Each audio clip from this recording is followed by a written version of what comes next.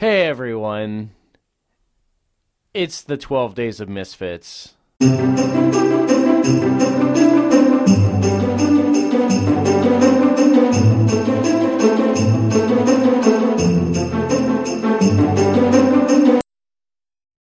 Alright, welcome back. It is day 8.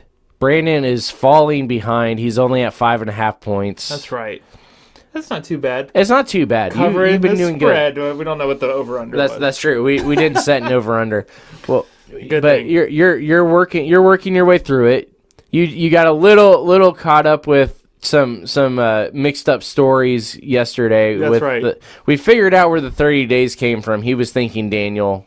Yeah, It's all right. Completely different thing. But Same area, generally same time period. It's understandable. So at least we know where that came from now. So go ahead. Let's pull out. We already did Daniel, so at least you're not going to get confused with that again. That is true. Let's see what. Just getting less stuff in my stocking. I was hoping there'd be some candy that you'd thrown in there. Well, Nope. we'll see. All right, we've got Ephesians chapter 2. Ephesians 2 for today. All right. Now, this one I love doing because this actually, the first time I ever had to preach a Advent service, this was the message I preached, and everybody was very confused. I was just about to ask if their look of confusion is the same as mine when you say, all right, go ahead and tell what the Christmas story is. Yes. Now, this one, because it is Ephesians 2, we are reading only the first 10 verses. All right. So, and you were dead in your trespasses and sins in which you previously walked according to the ways of this world, according to the ruler who exercises authority over the lower heavens, as a spirit now working in the disobedient. Yeah. We too all previously lived among them in our fleshly desires, carrying out the inclinations of our flesh and thoughts, and were by nature children under wrath, as the others were also. Again, Merry Christmas. But God, who is rich in mercy because of his great love that he had for us, made us alive with the Messiah, even though we were dead in trespasses. You are saved by grace. Together with Christ Jesus, he also raised us up and seated us in the heavens, so that in the coming ages he might display the immeasurable riches of his grace through his kindness to us in Christ Jesus. For you are saved by grace through faith, and this not from yourselves, it is God's gift, not from works, so that no one can boast. For we are his creation, created in Christ Jesus for good works, which God prepared ahead of time so that we should walk in them. So, a little context while you're thinking. Perfect. Ephesians, it's Paul's letter to the church in Ephesus. He has gone through, he's planted the church. He has left Timothy there for a time. This is also just a side note where Timothy we believe is at when Paul writes the letters to Timothy. Timothy also is going to eventually get met up. This is where the apostle John ends up post-retirement to be the elder.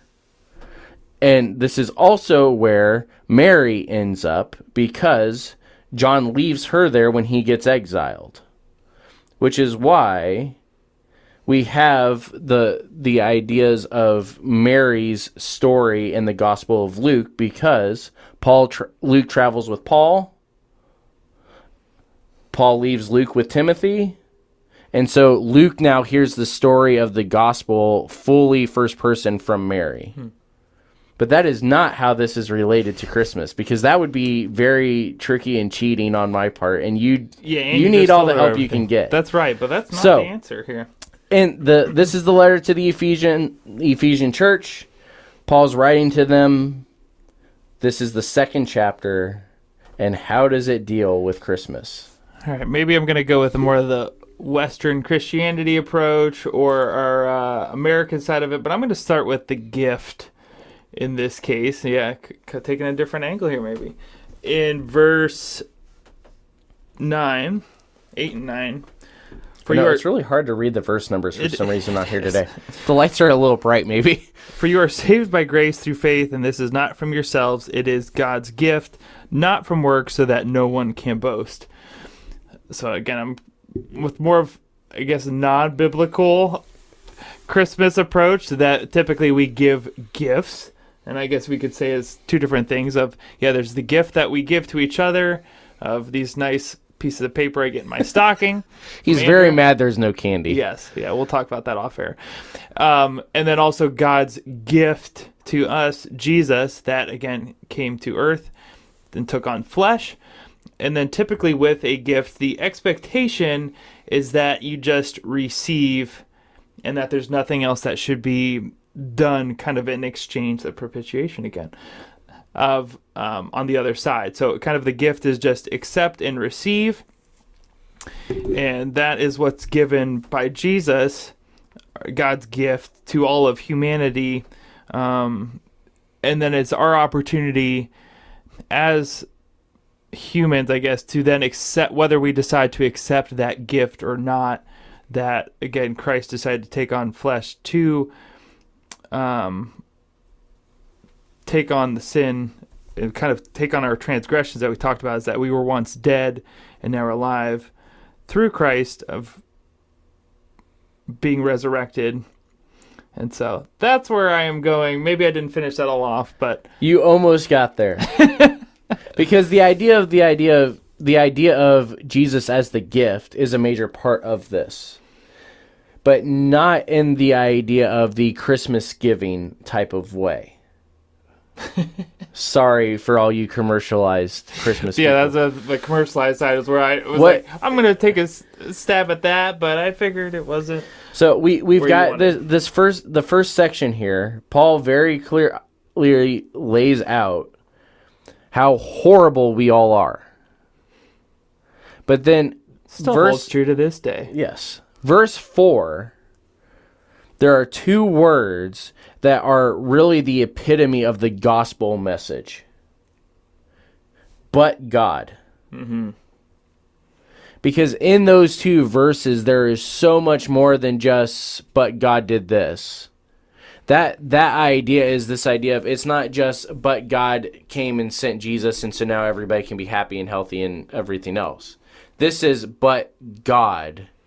God as in everything that we know about God from the Old Testament. All this stuff going back to Genesis 3. We saw it in Daniel 2. We saw it in Esther yesterday with the idea of God is still saving its people. But God, the one that created everything, the one that we are sinning and trespassing against in verse 1, but God is the one that gives us the gift of eternal life. And he does that through himself, by himself, even though we're not worthy of it. And he does it in a way to where we can't even boast about the fact that we're saved because we didn't do anything. Yeah, nothing that we did by works. Yeah. This is really where the story of Christmas comes into this idea of the fact that in the midst of all the chaos, in the midst of all the stupid stuff that we do every single day, God is still willing to come in the middle of it for us. So we're going to give you at least half a point on this. Yeah, I'll take a half. Yeah, you were working your way there. You were working your way there. You just stopped just a little bit short. So we'll give you half. So we're up to 6. 6 out of 8. 6 out of 8. We're working our way back, slow and steady, right? So tomorrow is Tuesday. Tomorrow we are going to have a little bit of a longer episode. We're coming out of my stocking, and we will see you all then.